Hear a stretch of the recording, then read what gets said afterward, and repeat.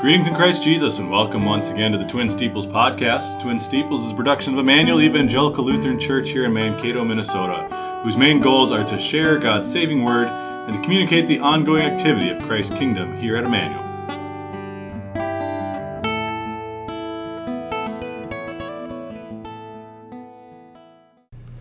Good morning, and thank you for joining us today. Today is Wednesday, December 7th, 2022. I'm your host, Pastor Joe Nauman, joined today by Pastor Neil Radical. This morning, we'll begin with a brief devotional thought led by Pastor Radical based on Micah chapter 5. All right, we're looking at verse 2, a very familiar verse during this Advent Christmas season. And it says here, "But you, Bethlehem Ephrathah, though you are little among the thousands of Judah, yet out of you shall come forth to me the one to be ruler in Israel, whose goings forth are from of old, from everlasting." When you look at this verse, you could probably understand why a lot of the Israelites were a little bit confused of what kind of ruler they were going to have when this Messiah would come. Especially if you were under Roman oppression and under Roman rule, you might initially think that the ruler in Israel is going to be a future king over Israel that's going to deliver them from the Roman captivity. So I think a lot of times we give the disciples and the early followers of Jesus a hard time misunderstanding what kind of king that he was, which he obviously reminded them several times that his kingdom was not of this world, like he said to Pilate, and that his rule was not to be about that earthly reign, but that spiritual reign in our hearts of believers. But what I really like about this part is the specific nature of these prophecies, these predictions and descriptions of where the Messiah would come from. You really don't see anything else like that in any other book. And that's why we can look at all the Old Testament prophecies and see the accuracy of that. And much like our Advent theme that Pastor Nam and Pastor Mayhew and I have been doing this midweek Advent, we were looking at all these prophecies and looking at this predictions of the coming Messiah and how it really couldn't be anybody else besides this Jesus of Nazareth. So ultimately, Pastor Nauman, as far as this verse goes, where do you see the comfort that's found in this section? Well, I think the comfort comes from the fulfillment of this prophecy. So Micah, remember, is an Old Testament book of the Bible, so it was written BC, before Christ, and this is one of the important verses that the children of Israel would look to for where this Christ would come from. And so as you mentioned, some of them got it mixed up because they were looking to this earthly ruler, and as you look at this, yet out of you comes forth to me one to be ruler in Israel, like you say, well, yeah, that sounds like a king or something like that. And certainly, David was from Bethlehem, and that word Ephrathah is simply it's just kind of an older name for that same region there around Bethlehem, which is pretty close to Jerusalem in the southern portion of Judea there. So they went from Bethlehem was going to come a ruler, and this was something that the children of Israel were looking forward to. And even when the wise men came looking for this king who was to be born, they went straight to Jerusalem. Remember, and they went to King Herod, and they said, "Hey, where's the new king? Where's the baby who's going to be born?" And everybody was kind of, "Well, what are you talking about? What do you mean?" And they said, "Well, we saw the star, the prophesied star, which again is going to be spoken about in our service today." They're looking for the star, so that the scribes went and looked in Micah, and they quote this verse. If you go to Matthew chapter 2, they said, "Well, where is this Christ going to be born?" Matthew 2, 5 and 6 says, "So they said to him, in Bethlehem of Judea, for it is written by the prophet, but you, Bethlehem, in the land of Judah, are not the least among the rulers of Judah, for out of you shall come a ruler who will shepherd my people Israel." So this is it's kind of a loose quote there, but that's referring to this passage from Micah chapter 5, and they said, well, he's going to be born in Bethlehem. This Christ is going to be born in Bethlehem, which just kind of shows that they probably weren't looking as close as they should have been. They didn't see the star, which had been seen by these wise men from the east, probably from ancient Babylon or something like that, from the old. Think of Daniel and Shadrach, Meshach, and Abednego, these guys who had stayed over there in Babylon. Esther, Mordecai, these people who were believers and over there in the east, and they'd been looking for the star. But the children of Israel there weren't looking for the star. They see the star, they're looking, and they when they come, they say, "Oh, it's supposed to be in Bethlehem." So then they went to Bethlehem, and there, of course, the wise men find Jesus, who wasn't born in a castle, he wasn't born in a mansion or a palace. He was born born in a stable to a lowly carpenter, and his wife, obviously not Joseph wasn't the father, but his heavenly Father. And that's, again, coming all the way back to your question, where's the comfort? Look at the end of Micah 5. Whose going forth are from of old, from everlasting. And so it's an interesting verse because it talks about the beginning, right? Out of you shall come forth to me. So it's the beginning of Jesus' life. But what the prophet here is saying, and what we know from all of Holy Scripture, is this is not the beginning of Jesus' life, or the beginning of Jesus' being. He is from everlasting. He was born from eternity. And that's what the prophet Micah says there. That means that he's not any other human being. He's true God, which is the comfort then, right? Because true God came to dwell among us to enter the story of mankind and save mankind from sin. I like that you explained the everlasting. I like that you also brought in the wise men from the east, which is a good reminder for us. I mean, these foreigners knew the word of God better than those that the prophecy was written about, the land that was written about. I think it's a good reminder for us to continue to be in the word of God so that we are up to speed, not just on the prophecies and the prophecies fulfilled, but the ones that are to come too. So in celebrating the birth of our Savior, I think there's such a powerful reminder of why do we go through these Old Testament prophecies? Well, because we remember that they have been fulfilled in our Savior, and that's comfort for what He'd come to do for us as well. Yeah, I'd push back on you a little bit on that. I'm not sure these guys are necessarily foreigners. They might be Jews still from the land of Babylon.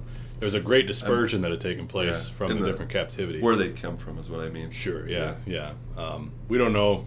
We always think of 3 wise men, right? Even on our bulletin for today, with the Keeping Watch for the Star Bulletin, there's 3 camels and 3 wise men coming through. We actually don't know how many wise men there were. There could have been 100 of them for all. Right. I mean, probably not 100, but maybe. For all we know, we don't know exactly. We always think 3 because they bring 3 gifts, right?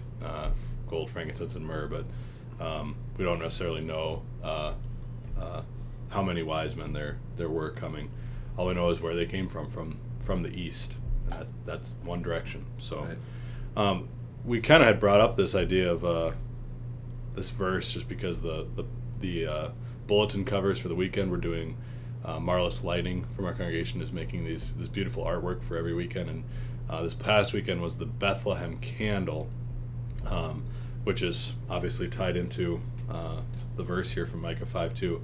What's kind of the significance of Bethlehem itself? I mean, obviously we knew that's where Jesus was going to be born, but why? And what's the background behind all that? Well, he was going to be a descendant of King David, and then ultimately, if you go back to Bethlehem, you go back to like Genesis and the prophets. You got Isaac had Bethel and some of the promises that were reiterated from Abraham to Isaac and Jacob.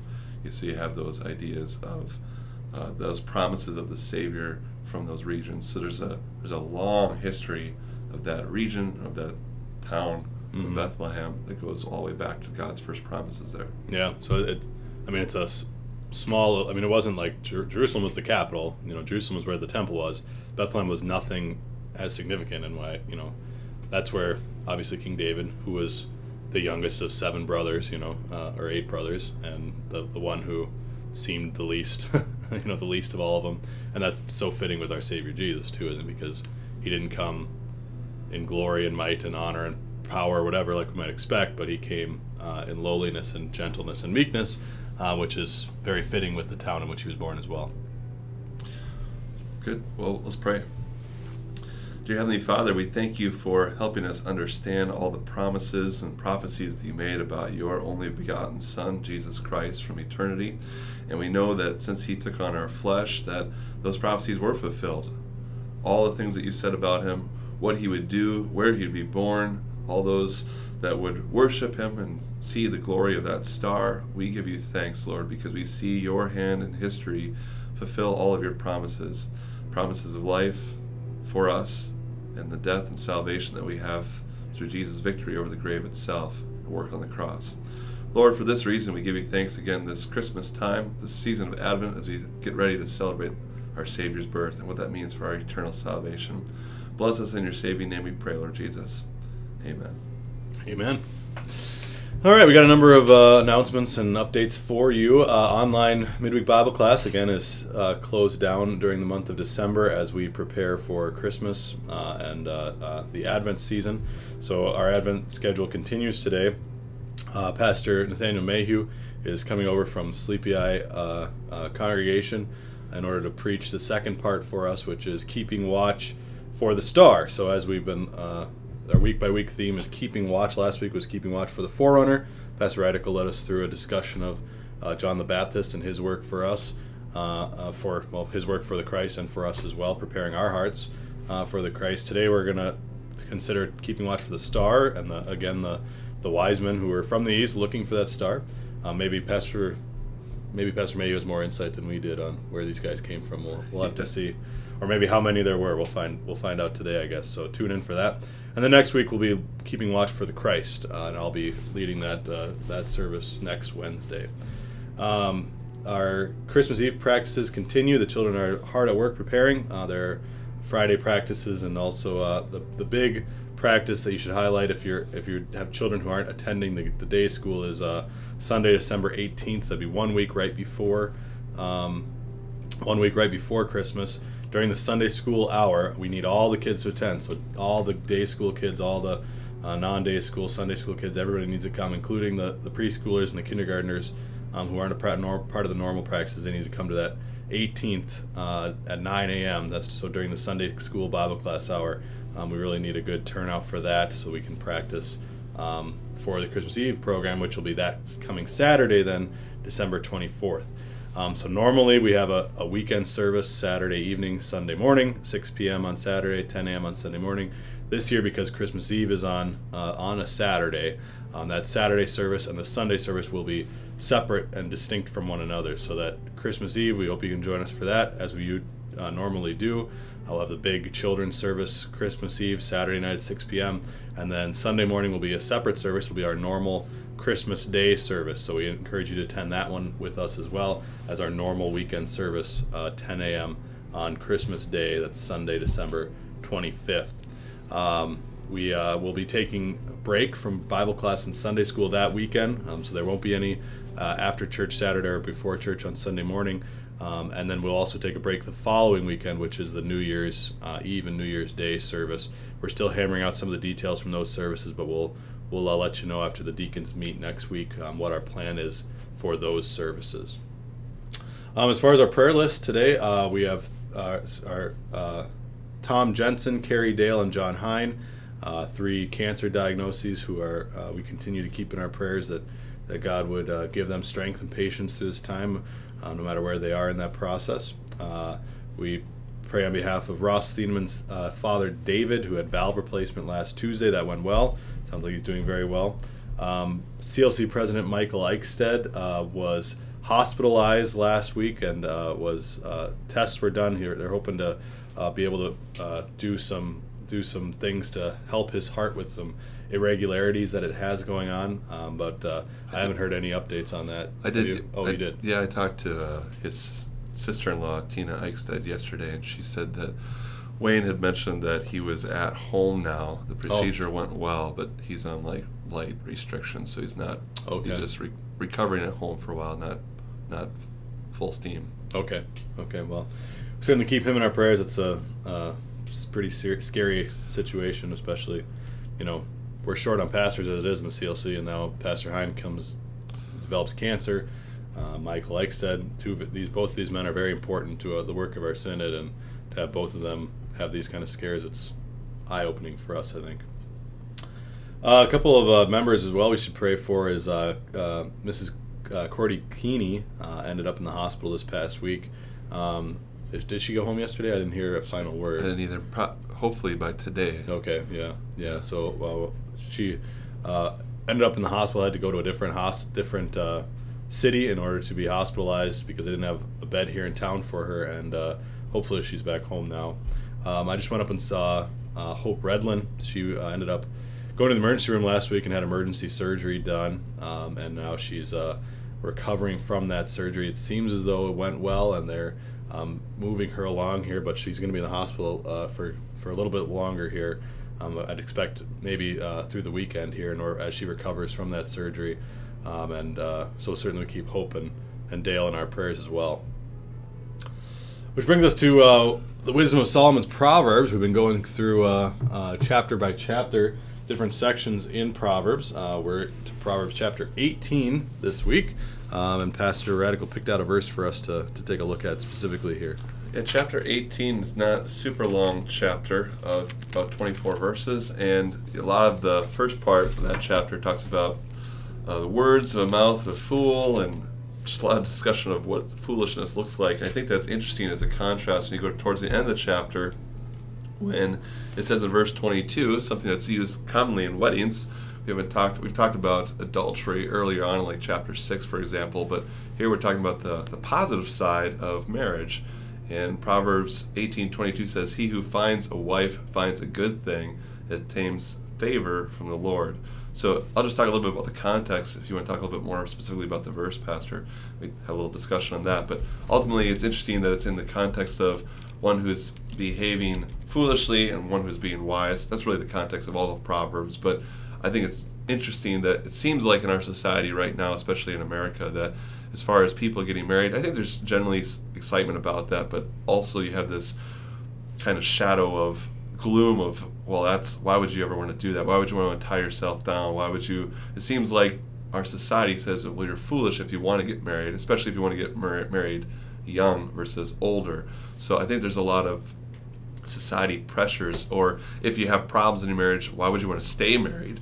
So this whole idea of how could you say a wife or a spouse is a good thing? So that's a little bit of the context of that. Do you want to go a little bit more in depth? Well, I think, you got to go back to the Garden of Eden, right? So when Adam was alone, and God said, "Name all the animals, Adam," and Adam names all the animals, but there was not found a helper comparable to him, and God says, "It is not good that man should be alone."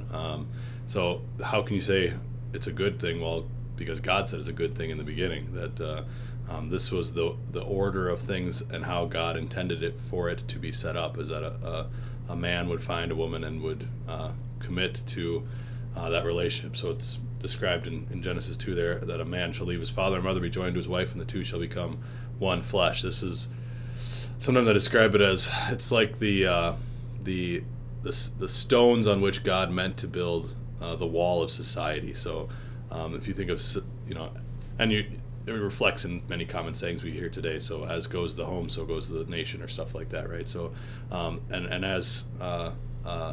that's how God wanted our human society, in a perfect society, to be set up. It'd be one man and one woman committed to each other for life, and then the children that would come from that union would be a part of that family as well. And so these are the family societal units that God intended, and that was good. That's how God wanted it, and it's a good thing because it sets up a commitment, and that's where so many people go wrong today. Is they look at marriage as, well, what can I get out of a marriage? Why is this going to be a good thing for me? And that's not what Solomon says here in the proverb. It's not, he who finds a good wife is going to find a good thing because now he can be lazy, or now he can lay on the couch and his wife will do the dishes and make him lunch now, or whatever.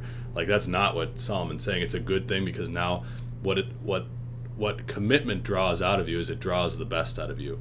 At least it's supposed to. It's supposed to say, this is something that I'm dedicated to. This is something that I'm going to give my life to. This is a good thing that I'm going to make this commitment, because it puts this responsibility, this duty on my shoulders, and that's really what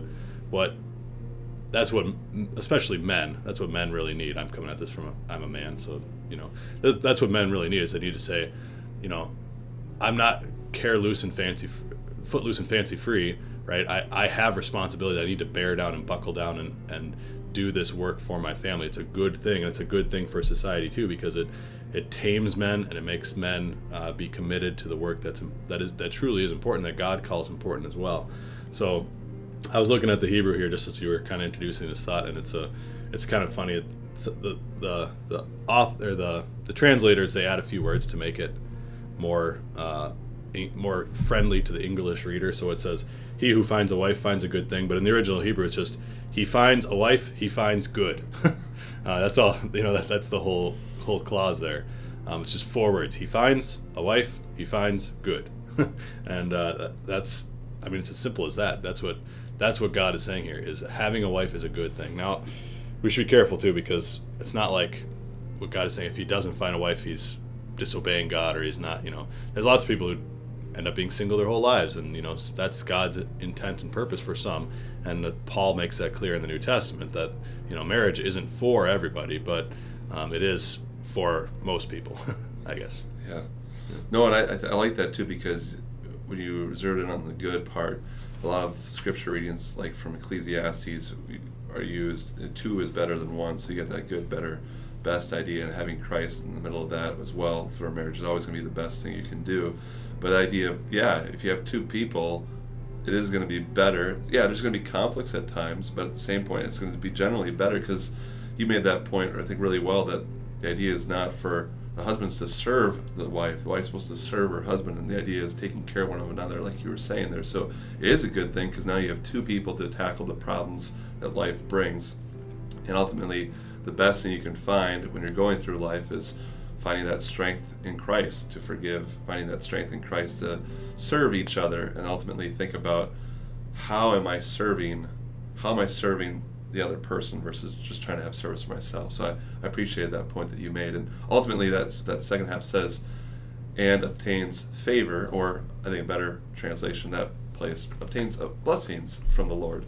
You have the idea of that blessing. The Lord's gonna bless you for having that companion, that helpmeet. And that's one of the wonderful things about marriage that I think we should probably put back to society and say, no, marriage is a blessing, and that's something we can give thanks for in our day-to-day life. Yeah, I think, we live in such people value autonomy. People value, self-identity. Who am I? And what they find their identity in their personality and who they are personally. And I think what we find in Holy Scripture is that the true way to find identity and value is in service to other people. And this is kind of built into us too. It's better to give than to receive. That's a natural thing, isn't it? That when you give a gift to your children, a $20 toy that makes them so happy on Christmas morning, isn't it just like a great feeling when they're like, oh, this is the best thing ever, I'm so excited. And you just love, and a $20 gift to them means way more to me than a $200 watch or something like that. It's like, oh, that's great, thank you. But you don't have the same feeling of happiness as you give something to someone that you truly love. And that's something that we need to realize is biblical too, because Jesus had the ultimate life of service, right? Jesus gave his life for us. He gave everything he did was in service to other people. And now Paul says, let this mind be in you, which was also in Christ Jesus. So how can we emulate Christ? How can we serve others? Well, one way is in the family relationship, by being the husbands God has called us to be, by living for our wives, by living for our children, by standing up for them when they need to be stood up for, and by helping them when they need help, and serving them when we have the opportunity to serve them. And I was talking to somebody the other day, and I asked somebody, would you be willing to die for your wife? And the answer is yes, and hopefully we'd all be willing to do that for our wives. And then I said, well, are you willing to live for your wife? Sometimes that's a harder thing. It'd be really easy just to say, yeah, I'll go jump in front of a bus right now, and hopefully you'd be willing to do that for your wife. But what's harder is waking up every day and doing the things that need to be done, and taking out the garbage, and getting the medicine, and going to the grocery, and doing the dishes, and folding the lawn. Like, those things are all like, ugh, like those things. I'd rather go jump in front of a bus and do all that. But that's the service that's how we can serve others, right? And that's a good thing, and it's a good thing when you do that. And it's hard to wrap your mind around all that as you're in the moment of folding laundry or cleaning up throw up for the 5th time today or whatever. But that's a good thing, and God says it's a good thing when you bear up under the responsibilities and duties that you have, and God says you will find favor from the Lord. All right? Sounds good. All right, let's pray. Lord Heavenly Father, we thank you for your holy word. Thank you for the marriages you've blessed us with. Bless all the marriages of those who are hearing and those in our congregation, and give us strength according to your will. In your name, amen. Which brings us to our hymn of the day today. Our hymn is hymn 647, which brings us back to our theme of little town of Bethlehem. O little town of Bethlehem, how still we see thee lie. Above thy deep and dreamless sleep the silent stars go by. Yet in the darkness shineth the everlasting light. The hopes and fears of all the years are met in thee tonight. For Christ is born of Mary, and gathered all above, while mortals sleep the angels keep their watch of wandering love. O morning stars together proclaim the holy birth, and praises sing to God the King, and peace to men on earth. How silently the wondrous gift is given, so God imparts to human hearts the blessings of his heaven. No ear may hear his coming, but in this world of sin, where meek souls will receive him still, the dear Christ enters in. O holy child of Bethlehem, descend to us, we pray. Cast out our sin and enter in, be born in us today. We hear the Christmas angels, the great glad tidings tell. O come to us, abide with us, our Lord, Emmanuel. Amen. Thank you for joining us on the Twin Steeples podcast. Once again, Twin Steeples is a production of Emmanuel Evangelical Lutheran Church here in Mankato, Minnesota. For more information about the ongoing activity here, we'd invite you to check out our website, emmanuelmankato.org. Until next time, may God bless and keep you, and may you always remember, Emmanuel, God is with you.